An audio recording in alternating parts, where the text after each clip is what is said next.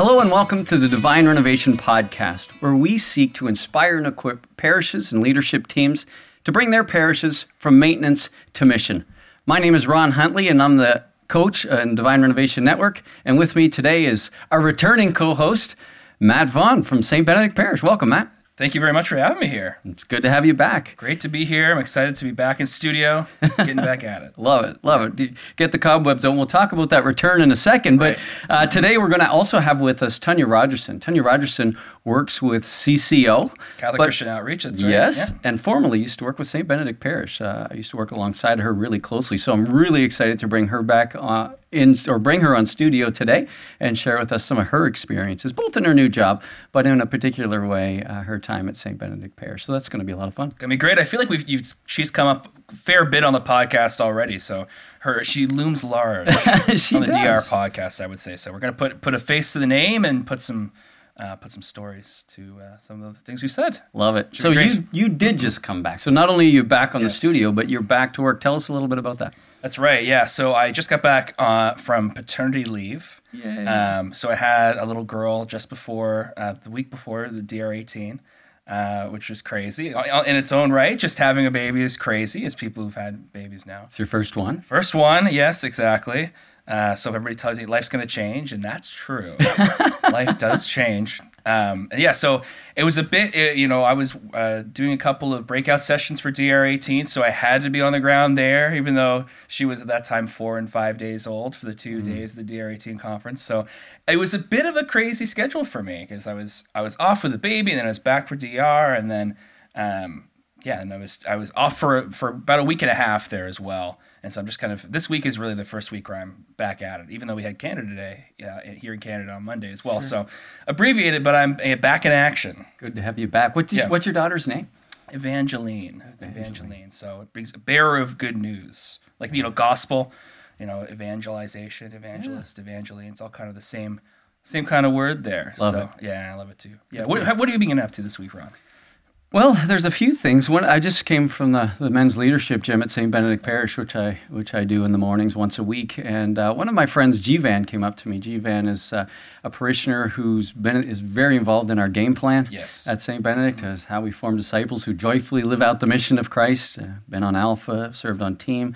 But then also he and his wife felt called to take Alpha into the prisons, which was a real call from the Holy Spirit, because they'd never had any experience with prisons or anything in the past. They would have no logical reason to be propelled in that direction if it were not for the sovereign work of God. But anyway, so he approached me this morning, just kind of sharing his vision of what could it look like, instead of just focusing on one prison that's close, to maybe start to expand and see if we can impact, or they can impact, a bigger area of the Maritimes. And isn't it cool how sometimes, visions grow? God gives us some and then calls us to more. Right. And so I was just really inspired by him sharing, and even the fact that he came to me to talk to me about it. I just thought it was real special. Yeah, and then it's a sign of, God placed something in his heart, like he said. It's not like either of them were involved in the justice system or anything like that. And for that to grow, and for them to want that for other people, I mean, it means there must be, great success there, or that it's really fulfilling for them too, which is awesome. Yeah. So that's really exciting. It's so fun. I mean, doing Alpha in the prison context has its own set of challenges, because, clearly things are highly regulated, and there's no going away for the weekend, for example. Right. Yes, that's right. Yeah, they're limited in that. Is Alpha in the prisons, is that a common thing that Alpha does internationally, or is that unique? Well, you think about it, Nicky Gumbel was a lawyer, and there's a lot of the people involved at HTB, we're lawyers. Okay. And so justice has always been a huge part of their charism, I think, in the world. And so Alpha in the prisons, I think it might even be in every single prison in the UK, or pretty close to it. And so I know in Canada, there's the person specifically responsible for helping to support Alphas in the prisons. And so, it is a thing.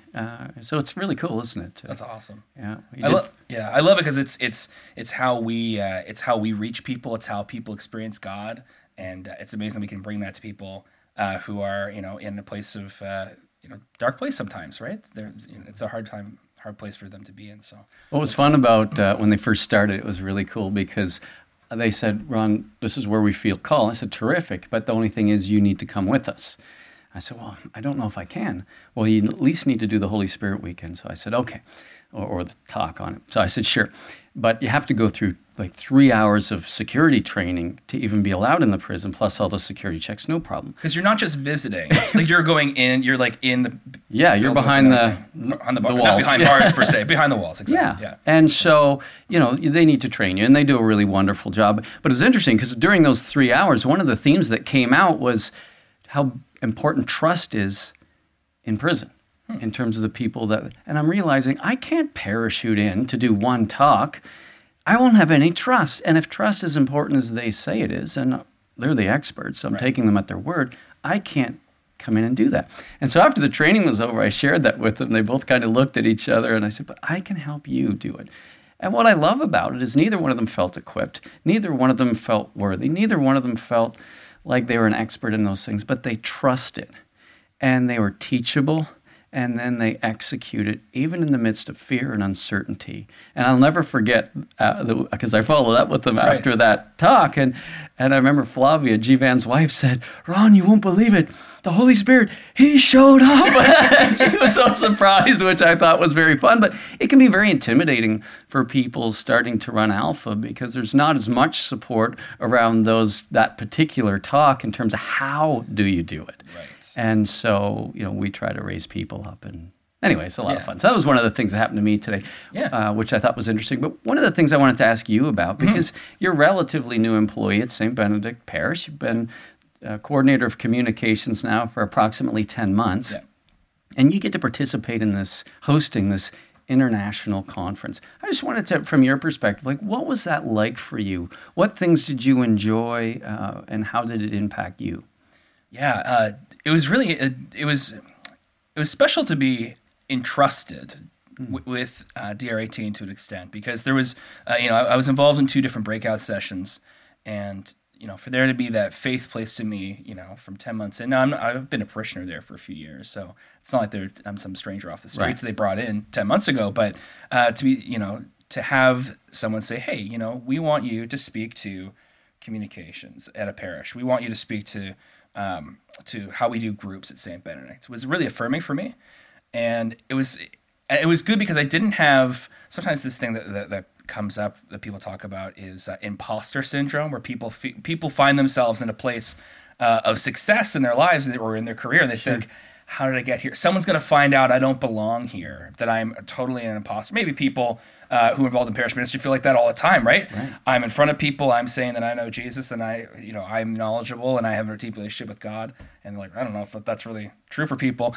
That said, I feel like there was a lot of grace, so I didn't feel that way at DR18 because we're at this conference and there's a lot of really impressive people in their own right. Sure. People come up to you and they say, hey, I'm curious about one part of what you guys do. So like one guy was like, what do you do for your email? And it was a pretty easy answer. Here's how we do our group email and things like that.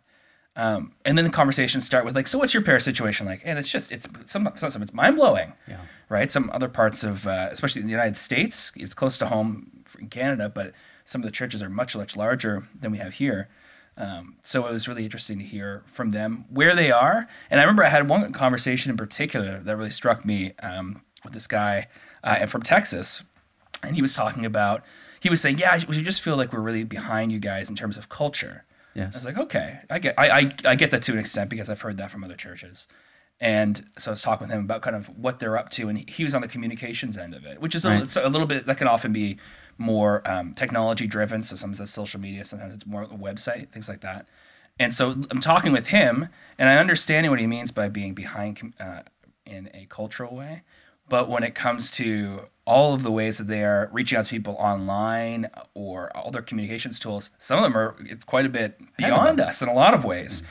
So it's almost like he has these great tools, but he doesn't really know what to do with it, or maybe that's not the right characterization of that. But he doesn't necessarily have the right support or backing, or they're not going in the right direction with it, which I totally get. So I have his contact information. So it's my plan for sure to follow up with him because I feel like there can be a real true exchange of ideas, and we can hopefully we can make both parishes better and both of our jobs. Well, that's the beauty of the network, isn't it? I mean, that's the to me, the magic behind it is we can learn from each other. I always, any time we talk, I always feel like, there's a certain percentage of people there that could be giving the talk better than us. Right. There are people that could be doing this right now better than us. Right. But we're not called to be the best. We're called to be faithful. We're called to be who we are and just share generously.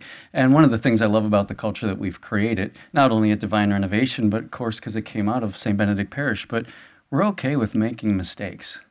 And we're okay with sharing our mistakes because oftentimes that's where we learn the best, but it's also oftentimes where other people learn the most from us. Right. It's not just the things that we're doing well. And we're always aware, and you're probably more aware of this now than ever being on staff. We do a lot of things well, and there's a lot of things we need to improve on. When you're on staff, you really see it, don't you? Yeah, absolutely. Well, I see it, even in just the things, some of the day-to-day things are just like, man, I wish we were further ahead on that. That's something I really felt actually after the conference, was that I was like, I just so badly want to be further than where we are right now. Like, I wish that, and it's funny too to think about, I wish that I could be, that our parish could have arrived in a way before DR18. It's like, well, no matter where we are, we would never feel we never arrived. Which is, which I kind of learned after that, or at least I've thought about it more since then, that idea. So the very fact that you're saying, I wish we were further along, tells me you have vision for certain things that are happening, which is really important, because when you experience that gap of where we're at and where we want to be, that means you have vision. And then to be able to articulate that vision and then work that into a plan and then start to execute that plan, that's where churches, that's how they thrive and explode, is when people like you have vision in the areas that you're working in, can share it with other people, and then drive in a particular direction. That's unleashing the innovation leadership within your staff and your key volunteers. So I love that you have that. And it can sometimes happen where you don't get to the excitement with it. You get frustrated. I feel like I see that too, right? Like, there's been times where I've had this kind of discontentment where I'm kind of like, just kind of frustrated in it, and maybe I'm not in the right headspace, or I haven't thought about it, or maybe I haven't even articulated it with other people enough to kind of get other people's input in it. Right. So get out of my own head and don't be frustrated, because some of that is selfish thinking too, where it's like, I'm frustrated because I'm not where I need to be. And it's like, well, you're part of a team and you need to be reasonable and that sort of thing. So to know that gap and to not be frustrated by it, but to see hope in it, is a big difference. True. Something that I found really valuable, and something I really hope to kind of keep looking for, that hope in there. And I would also say that that's why it's so important to have regular meetings with staff. Like, whoever the support people are for staff, that's why you need to be meeting with your staff every single week. Because as they're innovating, they're going to have different frustration points. And that's not a bad thing. But they need to unpack their frustration sometimes, or their disappointment, or their discouragement. And a lot of times people will just push that down because nobody's asking them. Right. We're not having those regular conversations. And what happens inside? We die. We get frustrated. We disengage. We lose hope. And it happens all the time. Totally. And so what's the difference in supporting people well and meeting with them regularly is you start to get to the heart of why. And if you can start to uncover that in a person, you're probably going to discover a vision for excellence. And you want to empower that. Like, first question I asked Jivan this morning was, tell me what's in your heart. I knew what I wanted to do. I already have connections maritime-wide with prisons and everything else, and I knew what I could do. Right. But I'm thinking, I'm not going to start with that, because I want to know what's in his heart. Because if he tells me what's in his heart and it matches what I can do for him, then that's gold. But if I don't ask him what's in his heart and I just tell him what he could or should do, well, there's no fun in that. Yeah, and the Holy Spirit's not really active in that too, in a lot of ways, because then it's just you and your own connections, your own power, saying, let's do that, and then you start getting into ministries that are devoid of the Holy Spirit, and you're like, well, great, look where we are now. Right. Where have we really been? And honestly, coming back from Pat leave this week and having our first team meeting in a little while, it totally speaks to what you're saying, because I came into this meeting and there were a little bit of frustrations that were kind of in me, and things that we could talk about, and it was so good to be able to share with people, here's where I am, here's what I'm thinking. And it wasn't, the culture that we have, especially my team, is that it's like, yeah, let's just talk about it, it's cool, it's totally fine.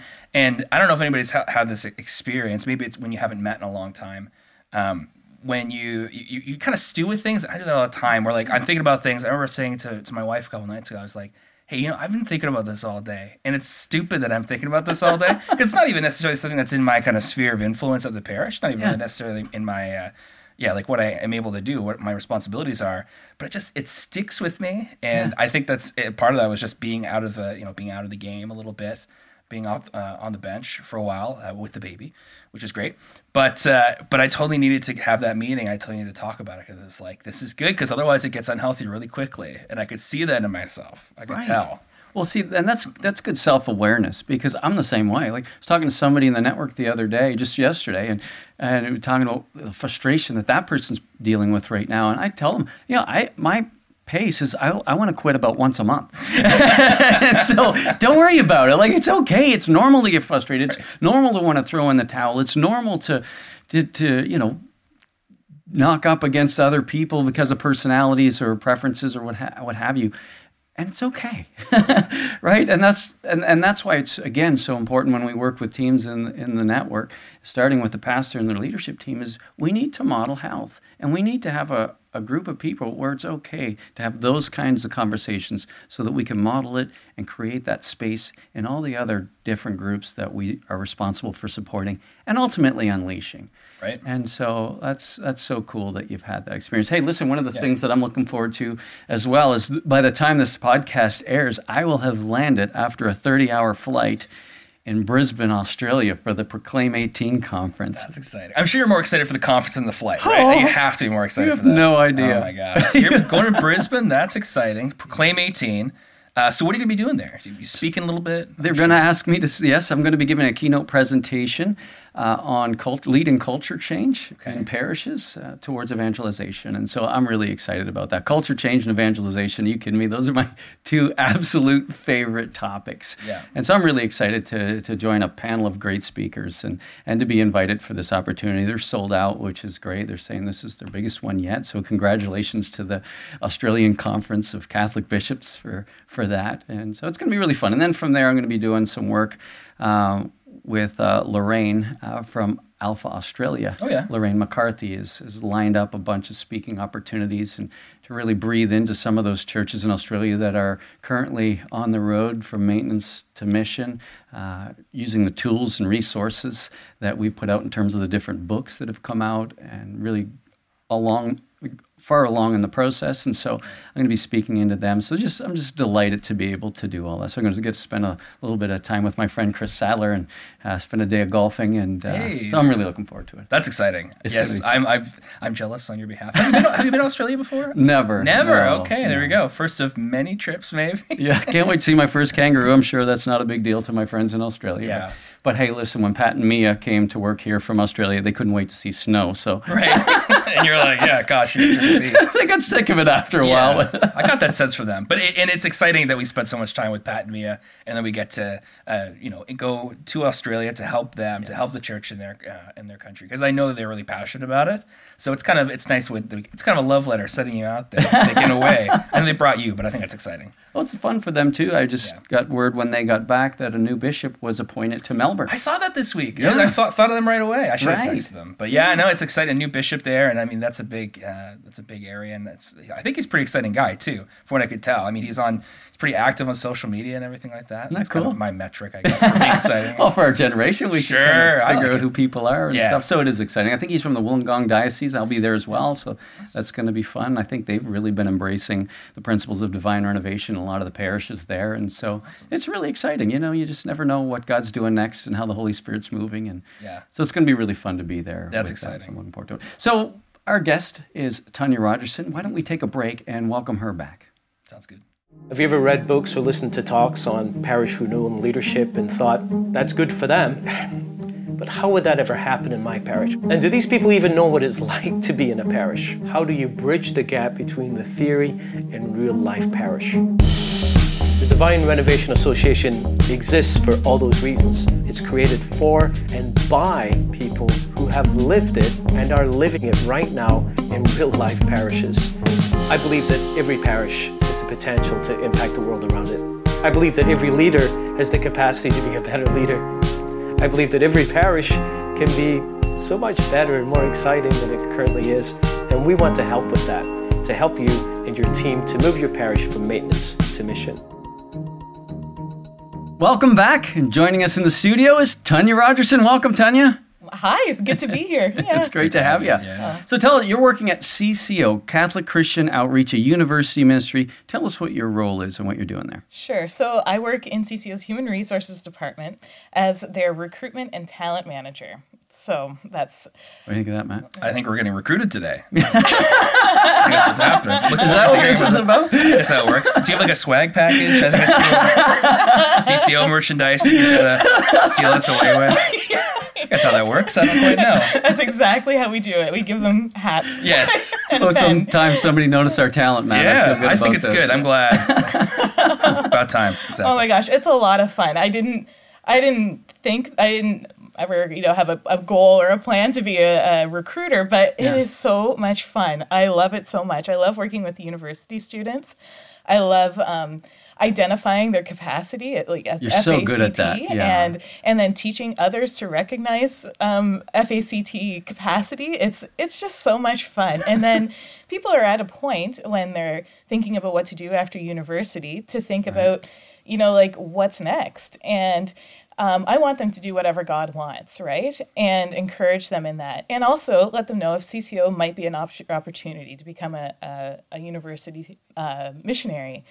And they're just allowing me in a really vulnerable time in their life or even where there's so much opportunity in front of them. And so it's sacred ground, right? That they're giving me permission to be on. And I love it. I love it. And so I travel. No, I love it. I am so awesome. grateful to be doing it. It's fun. Yeah. Well, it's interesting. You say FACT, faithful, available, contagious, and teachable. And for those people that have been around working with us with the workbook, the Divine Renovation Guidebook, they're going to recognize those terms. You're the one who taught us those terms at St. Benedict Parish. In fact, in a lot of ways, you really had a lot of vision for a lot of the things we take for granted now.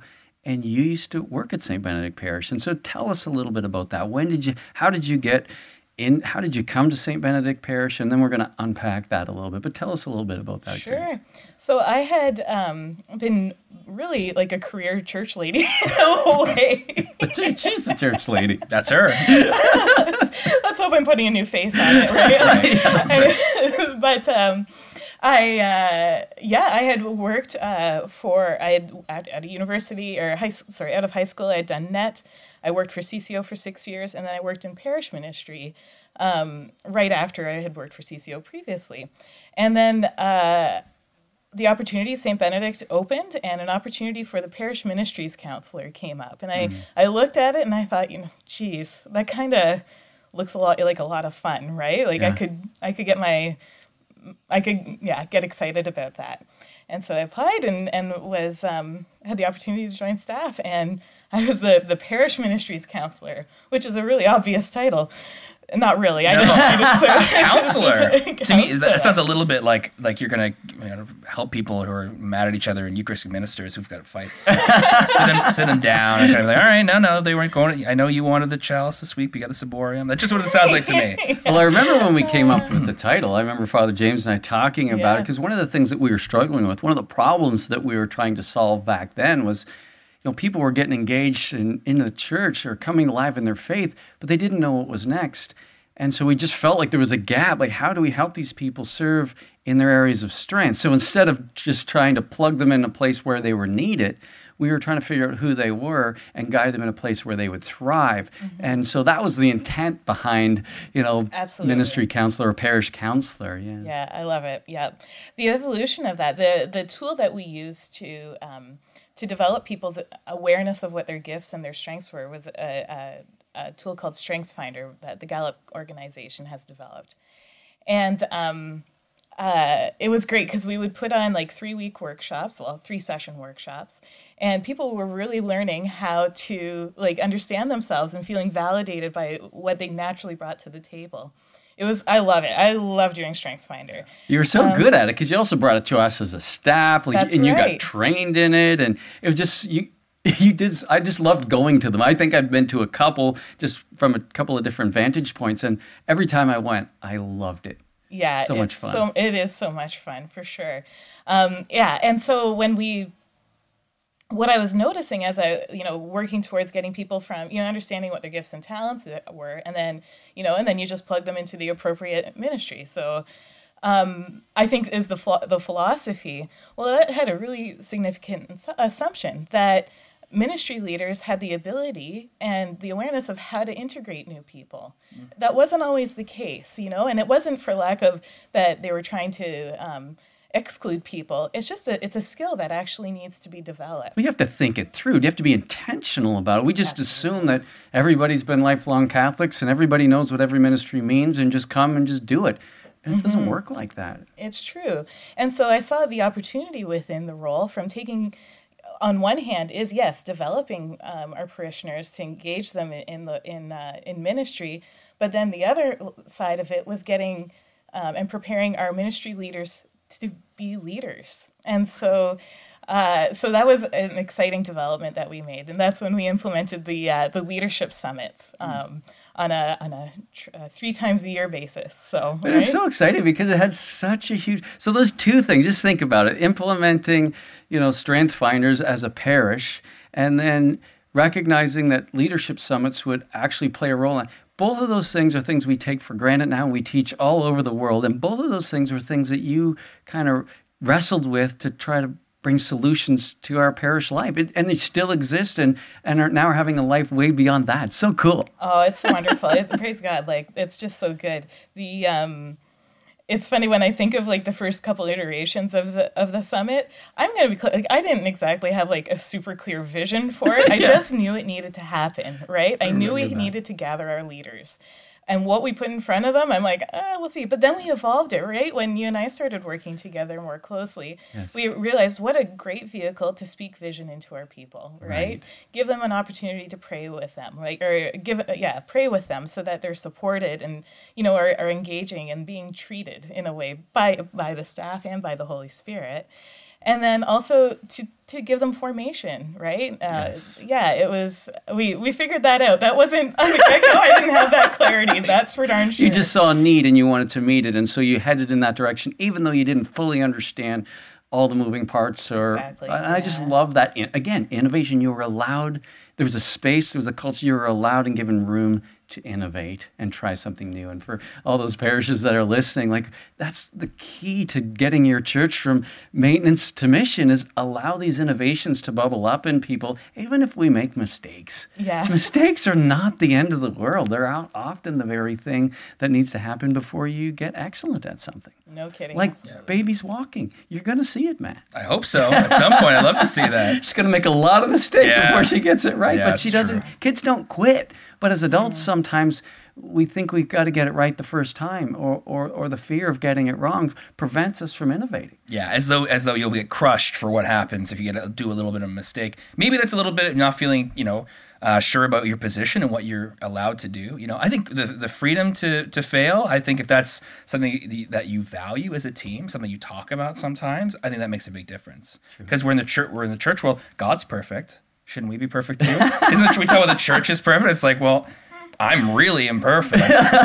So I feel like we have to open that up and have that room for being able to make some mistakes. Yeah, be real. Yeah, be real. That's true too. Yeah, exactly. It's interesting because we weren't always healthy. I'll often tell people in talks, and I'll say that the first 4 years we were growing like crazy. We were implementing a vision of evangelization and discipleship and making that normal.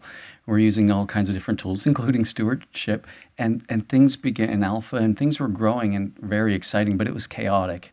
And we didn't necessarily have a structure to support the direction we were going. And it got to the point, it got more and more toxic internally. People wouldn't necessarily have seen that from the outside, but internally we were getting more and more toxic. And Tanya, what was interesting is you were part of that You made us toxic. No, I'm just kidding. Big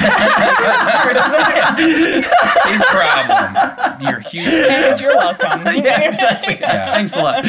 But you are part of that history, because we have Matt on set, and he's a staff, but he's been a staff for 10 months. So the culture he's used to probably is what he thinks it's always been like. Paul Lang, who works on the other side of the cameras, he's a staff member that came on after that transition. But you and I were part of that transition. What was that like for you? And what do you think were some of the things that were causing it? I mean, we're trying to change a culture. Oh, I mean, I think one thing I recognized, like what happened in CCO, but I see it happening in CCO and happening at St. Benedict. And the Companions of the Cross say this too. We were 2 years old. Like a 2-year-old's learning to walk. A 2-year-old is making mistakes, right? It's chaotic. It's crazy. And as an organization, we were chaotic and a little crazy, right? True. Father James will say every once in a while, like, that we were, throwing everything on the wall and seeing what would stick, right? Not unlike a 2-year-old. And putting everything in their mouth and see what tastes good. Exactly. Yeah, and for good reason, we're learning, right? Like we're learning a lot, and I think in that chaos and that chaos for a reason, because we're launching out, and so there was a lot of confusion, a lot of. We were still establishing our vision, still establishing clarity around things. Absolutely. Our staff meetings were, I don't know who coined the term meeting soup, maybe Patrick Lencioni. I think he did. But it was... so that just everything kind of comes up and there's no... Trying to make sense of it. Tactical, strategic. Everything's and the just happening. that maybe ought not to have, like, 20 minutes of airtime would get 20 minutes of airtime. Been there. Right? Yep. The envelopes you use or something. You have people with evangelization sitting there. What do I care what kind of envelopes we use? And so for people listening, they're going, that's my meetings. How do we change that? But you had a big, again, I think it was you that introduced us to Patrick Lencioni. I think it was you that helped us recognize that what we were doing didn't work. I mean, I was just frustrated, but you actually looked into it. Tell us a little bit about that. Well, honestly, a lot of my formation from that came from CCO and Brett Powell, who I think you have providing leadership training for the DR Network. Right. Wow. Like, I learned so much from Brett. And he had introduced Patrick Lencioni to CCO, or CCO to Patrick Lencioni, I should say. Right, yes. And so I knew it worked, right? Did I know how to implement it? Not necessarily. I'm just like, read this book, and then... and Father James loved it, right? Death by Meeting, right? He loved the book. I read it, and it was so exciting. Yeah. Such good stuff, right? And I think it provided... it was a vehicle for clarity, right? Mm-hmm. And our meetings became a little bit more streamlined. Again, not perfect, but an improvement, right? Mm-hmm. I like using the analogy. I'm an Iron Man, and like, not just Iron Man, all the like Marvel comics. And I think of the Iron Man suit, right? You have that first version, if you've seen the movie, his suit is clunky and heavy, but functional. It gets him out of that cave, right? Okay. The next iteration of that suit is a lot more sleek and streamlined, right? But that next one, like where it's like, I don't know, like a pen and it turns into a suit or something like that, like that's beyond, right? Yeah. And so I think, like we always have an iteration, and I think we had stages of development throughout those early years and continue to have them. It's true. And we do learn from doing. We learn from doing. And that's why I love what we do in the network is we're working. People are still going to make mistakes when they join the network. Mm-hmm. What our goal is to help them make them faster. Right. Truly. Like, I want you to get to a place of predictable success. I want you to get to a place of wild fruitfulness and joy. And it's a clunky ride. But if you work with people that help you keep that vision in mind and can learn from their mistakes and maybe spot mistakes as you're making them, you can recover quicker. Mm-hmm. And so mistakes are still being made. There's still times of frustration. There's still times where relationships are not kind of, working out very well. But we went through all that. Sure did, yeah. Didn't we? Yeah. And it was so fun to be a part of the whole time. Clunkiness and whatever. The clunkiness still serves for function, right? It gets the job done. And then you just keep on improving upon things, right? The first iteration of Leadership Summit, clunky, right? But again, what's happening now, I don't think I could have even dreamed of. And so I don't think any of us could have. Yeah. It's a combination of just desire, love for Jesus, a love for his church, and this burning belief that it can be better. Like, that's one of the things I think we all had in common. Absolutely. When you take a look at the staff that Father James brought around, I'm talking about a talent recruiter. Like, right. that he had your job for St. Benedict Parish in essence, Absolutely. right? Recruiting great people. And that was always the thing he was looking for, their love for Christ, their love for the church, and their belief that things could be better. It's really interesting for me to hear you guys talk about the staff team was in a good place. We had good people. There's still toxicity. Because I've been in situations where, whether it's working at a church or somewhere else, where it's like, part of me, I know why this is toxic, because that person's a nightmare and to work with. And every time I have a shift with them, I'm like, I want to get out of here. I want to get out of, like, I want to come up with any excuse to do anything to get away from them. So it's really interesting to hear, like, no, you can have good people, the right people, and it can still be disjointed and not work. Can you guys speak into that a little bit too? Like, I'd love to hear, great observation. Because that to me is like kind of mind blowing. Because it's not like you guys. It's not like there were a couple people that were like, we got to get rid of them. It's not like that. No, it was good. We had a great visionary, a leader in Father James, who recruited great people who loved Christ, who loved the church, and believed it could be better. And we grew in toxicity like crazy. Mm-hmm. What? I know. And that's mind blowing for people, because some people just think if you get the right people in place, then things will be better. I've seen great people join organizations and underperform like crazy where nobody saw that coming. Why? It's culture. I gotta share this. This is maybe this is a very kind of a random thing, but I was watching a YouTube video of Steve Jobs was speaking at MIT, I think it was, or maybe it might have been Harvard, but he was speaking at one of those East Coast universities. This was back in the early 90s, so it wasn't at Apple anymore. He was at Next, the computer company started afterwards. And it's really interesting because he's talking at one point about all the people that he brought on board there, and he said, we brought this guy on board, and he worked for Intel, and at one point he mentions a guy, and he's like, I was recruiting this guy for a long time. He was this great guy. I finally got him this year. So excited. So I thought, I'm going to look this guy up and see what happened. Well, within about a year or two of that guy had gone behind Steve Jobs' back and said, I think I can run the company better, which had actually already happened to Steve Jobs at Apple. Right. He brought somebody in. They went around behind him. They said, this guy is not doing the job. So this person kind of betrayed him. And it was so crazy to watch this video and see him be like, I worked hard for this guy. He said no to me before. I brought him on board. And then to know, like, he actually ended up really hurting his team. And, like, it wasn't the right fit. Even though this guy was great, something was dysfunctional there at some point. And, it ended up being a huge problem for him. Well, and that can happen. Sometimes we hire great people, but it's not a great fit. Yeah. And if we don't have a structure in place to meet and support people regularly, that goes adrift and can get really bad. And I think that was part of our problem. Father James has always had a global ministry, and he travels a fair bit.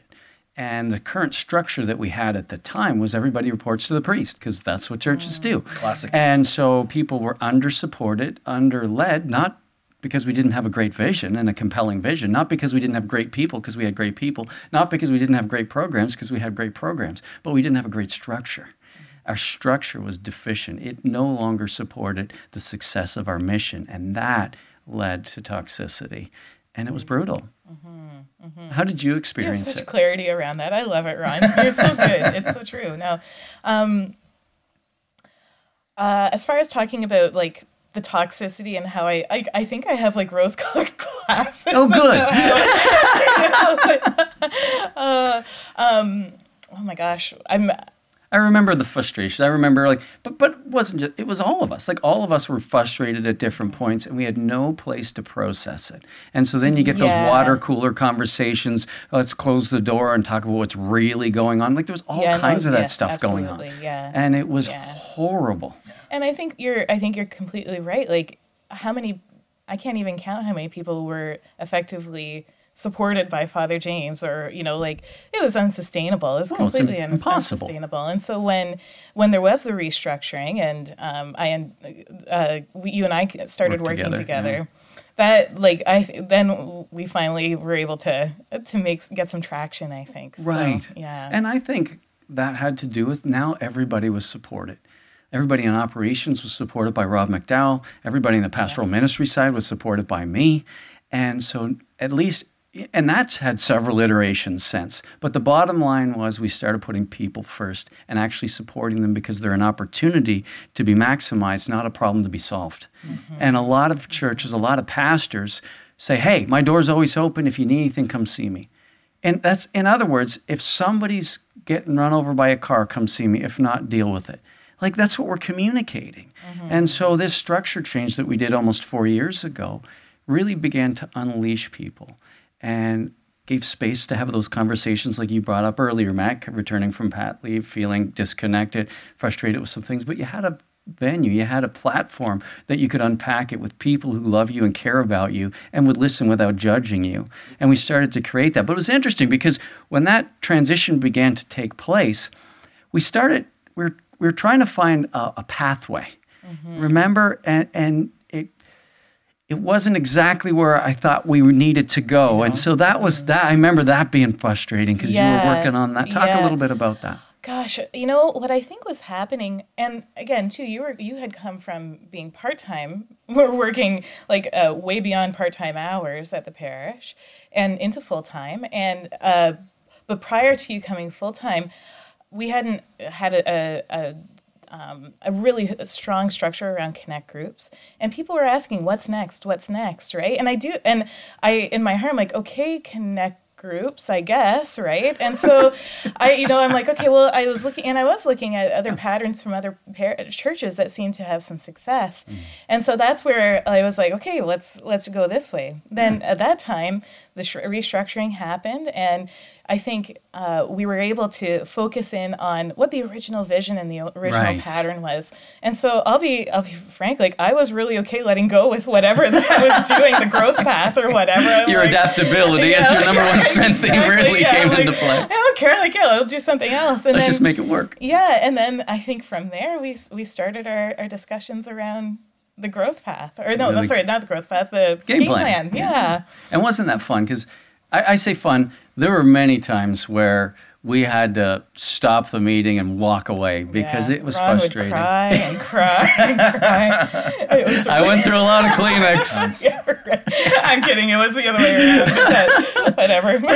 It was hard because, and I really valued your role in my life in that time. I've always enjoyed your friendship and your personality and what you bring to our organization. I'm so happy that CCO gets to benefit from you. But one of the things that you do really well is you know how to go into people's hearts, minds, imaginations, vision, even if they don't know they have one, and pull it out of them, and you don't quit. And I get pretty grumpy sometimes. I don't have the gift of teaching. And my joke is, when I teach, I tell you what the deal is. And if you don't understand, my second strategy is I say it louder. Right. Right? I say the same thing the same way. And you were asking me questions I couldn't answer, and I found it so frustrating, and you wouldn't let go, which is exactly what we needed. I always feel like the game plan was pulled out of me by you as we wrestled with these ideas. Like, how long were we meeting day after day, week after week before we finally came? Like, every day we get a little closer, but was it months? Was it weeks? I can't even remember. It must have been. Yeah, absolutely. And honestly, I think it was like, okay, well, let's try and keep on getting this stuff out. And then once it came out, it was like, oh, it's the game plan, right? And you had, gosh. It was so much fun. The vision, honestly, Ron, the vision was in you, and it was a matter of just drawing it out and showing it so that other people could follow it. Right, and that's what you were so concerned about, because you have 4 of your top 5 strength themes in relationship, and so you were hearing and being moved by that, whereas I'm less sensitive what other people are wrestling with, and so that was such a great example of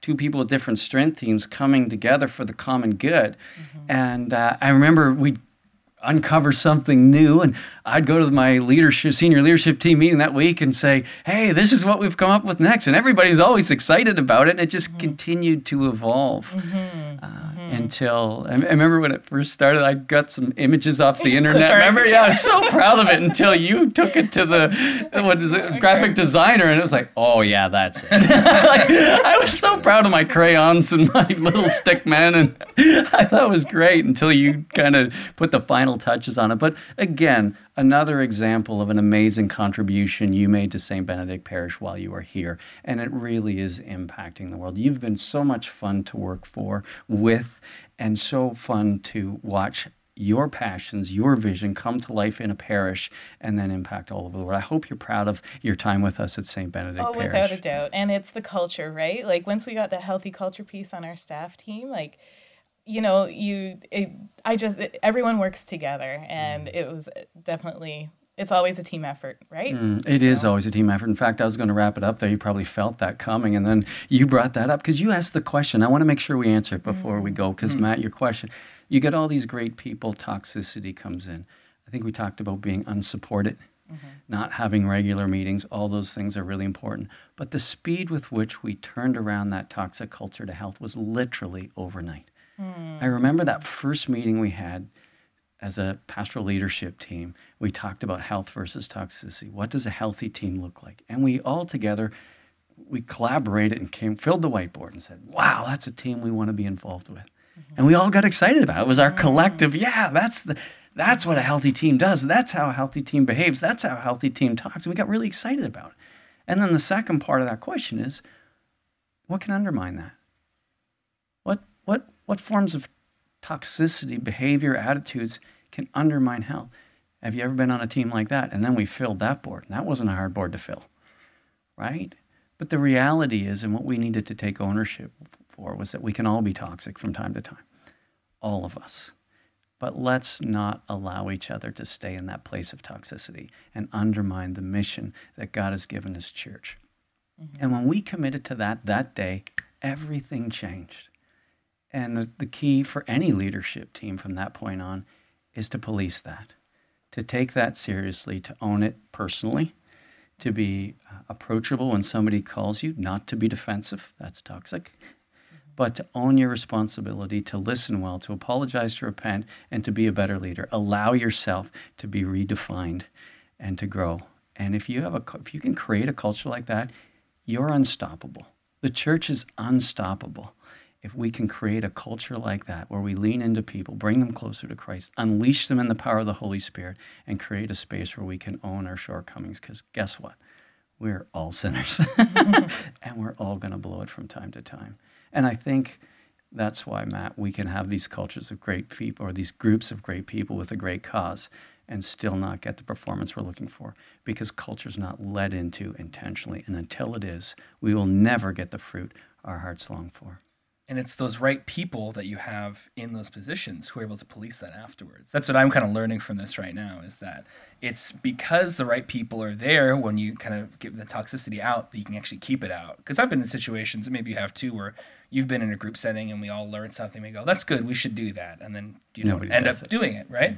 But if you have the right people, that makes a big difference. That's what I'm hearing from that. That's what I'm kind of learning from it, at least, that you can still be toxic, but you can get healthy and stay healthy with the right people. Well, and I think all the people are the right people. Somebody needs to have the courage to actually have that difficult conversation. And getting back to Brett Powell did a wonderful leadership session on crucial conversations. Father Simon often talks about that book being an important part of the culture, and being able to have having the skills necessary to have crucial conversations, to make sure that we do get to the heart of what's dividing relationships and the like. But anyway, so really fun stuff. It's been so fun having you on the program today, Tanya. Thanks for being here. Thanks for having me. I'm so grateful. Yeah. You're welcome. And so God bless you. And so for our friends that are listening and watching, thank you for being a part of this divine renovation movement. We encourage you to go to the website and download the app, or I guess you can go to the App Store and download the Divine Renovation app. That will give you all of the latest video releases that are coming out. It will tell you where our travel schedule is, who is where and when, and you can stay connected to us. The other thing you can do through that is you can click to commit. Click to commit is just, are you at a space where you're saying, you know what, the church can be better. I love Jesus, I love His church, and I know we can do better. If that's you, hit that click to commit and join this movement in prayer and stay connected with us. We appreciate what you're doing. Keep up the great work.